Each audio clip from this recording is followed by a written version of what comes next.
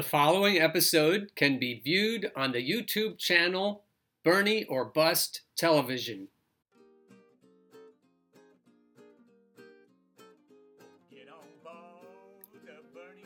Because I've already done a Bernie or Bust episode today, and because there's so much happening in the news that I haven't been able to keep up with, I'm going to do a three-part Tying Up the Loose Ends series. Stay tuned. So the first loose end is the endless hypocrisy of how are we going to pay for that? Talking point. Lauren Martinchuk has written, "In this richest country on the planet, it's time for the right-wing and centrist Democrats to put an end to that rhetoric." So this article is aimed critically at Democrats. And she's got Nancy Pelosi front and center. Over the past few years in particular, there's no denying that the political apparatus here in the United States has shifted significantly on both the left and the right. While the right wing inches closer and closer to fascism, the left wing has become considerably divided in their approaches to dealing with the issues that face everyday Americans. While the leftist coalition of the Democratic Party has begun fighting for things like Medicare for all, free public college, and a Green New Deal, the centrists have predictably moved in the direction of what the Republican Party once was about 20 years ago. The divide in the Democratic Party has certainly been most on display on the national debate stages during this primary season, with some candidates such as Joe Biden and Pete Buttigieg spouting a number of right-wing talking points in response to leftist goals and ideas. Of all the talking points hurled at leftist policies, the most infuriating is undoubtedly, how are we going to pay for that?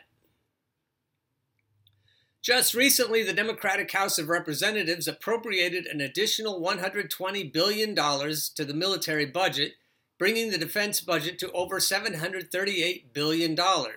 A total, it should be noted, that was more than President Trump even asked for. Not one centrist Democrat or Republican asked if we had the money for that. Meanwhile, the newly enlisted soldiers that our politicians claim to care about and revere don't even make $20,000 a year. The issue is not about having the money. It is an irrefutable fact that this nation can afford programs like universal health care and free public college.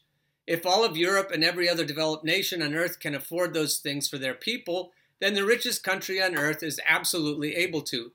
The issue is about where the money actually is and where it's being spent already. No one asks how we can afford for companies like Amazon, Netflix, and Delta to go without paying their taxes. No one asks how we can afford to slash the tax rate of the richest people in the nation while at the same time having the nerve to argue that we have no choice but to cut Social Security and Medicare programs that every American pays into for their entire working life. No one asks how we're going to pay for a senseless, nearly 20-year-long war in the Middle East that has cost not only trillions of dollars, but hundreds of thousands, if not millions of lives. No one asks how we can afford to give our oil companies responsible for the destruction of our climate yet another taxpayer-funded government subsidy. No one ever asks how we can afford to subsidize the research for multi-million-dollar pharmaceutical companies with taxpayer dollars, only to have them turn around and price gouge the American people who paid for the development of their drugs in the first place. The brazen hypocrisy of our government officials might actually be laughable if it wasn't costing lives. At the end of the day, as with so many other issues in the political discourse when it comes to new ideas and legislation, everything comes down to framing. With the help of the media and other powers that be, there's no denying that up until recently, the right-wing and centrist Democrats have won in that regard. Far too many of our politicians use, "How are we going to pay for that?" as a way of cautioning the American people against supporting policies and spending decisions that would actually be in our best interest. And that's not something we should be forced to accept. It's time to elect politicians with the courage to turn that narrative on its head, and rather than asking how we're going to pay for things like Medicare for all, they'll show the American people that we can't afford not to. Going along with Lauren's idea about how are we going to pay for that, here is Stephanie Kelton, an economist, who says there is no long-term debt or deficit problem in the United States.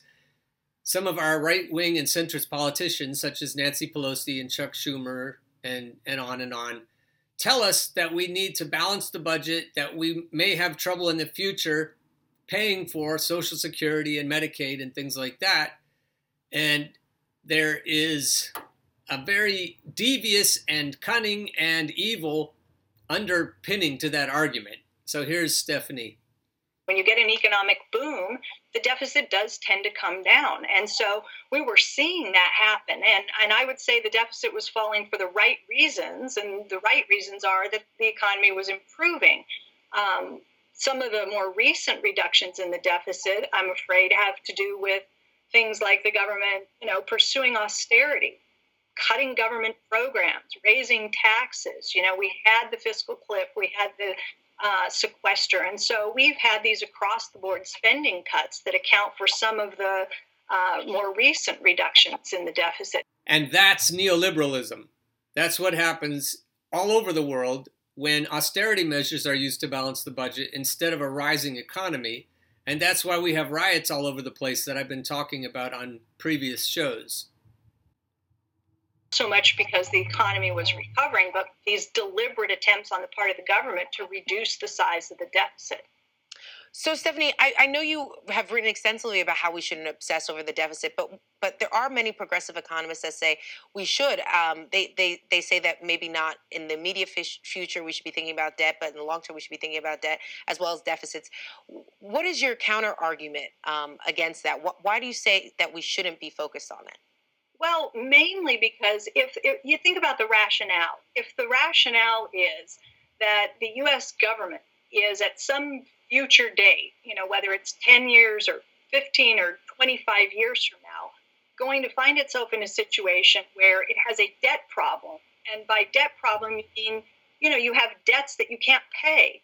Well, then we know that that's just a silly thing to be worried about if you're the United States of America. Yeah. Because the U.S. government borrows in dollars and has a monopoly on the creation of the U.S. dollar. Nobody else on the planet can legally create U.S. dollars. Only the U.S. government can do that. And so if you're talking about whether you can afford to make good on promises that you've made to the elderly, to dependents, to the disabled in the form of Social Security support, you would never say we need to reform these programs today because somewhere down the road we're not going to be able to mail the checks to the seniors and the disabled that we promised because we won't know where to get dollars. That doesn't make any sense. And Alan Greenspan has said as much. So I think what happened is that we watched what happened in places like Greece. And we bought into the story that, somehow we don't get our fiscal house in order. We need to behave like a household, tighten our belts, and all that sort of stuff. We're going to end up like Greece. And so I don't see a long-term deficit problem. I don't see a long-term debt problem in terms of the government's ability to make these payments. The only problem that you have in the future is if you've got an economy that is not productive enough, that making those payments as promised, in the case of Social Security, would leave you with, too much money chasing too few goods, that you don't have a productive economy and you get an inflationary problem. Okay, so we're producing a lot. In 1950, compared to now, we're producing 400% less because of technology advances. So now we're producing 400% more than we were in 1950.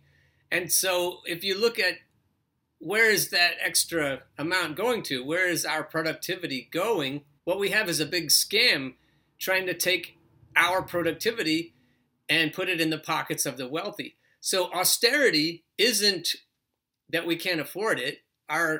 Especially with advances in technology, we'll be more productive going forward, even if we get much lazier. But if we continue as we have, we're not going to have a fourth as many hours to work every week. That certainly hasn't happened since 1950. We won't have 4 times more income. That certainly hasn't happened since 1950. If things go as they have been going and we keep electing lesser evil Democrats, we'll end up with less money in our pockets, more austerity measures, more money going to those who are already obscenely rich, and more riots. The preceding episode can be viewed on the YouTube channel Bernie or Bust Television.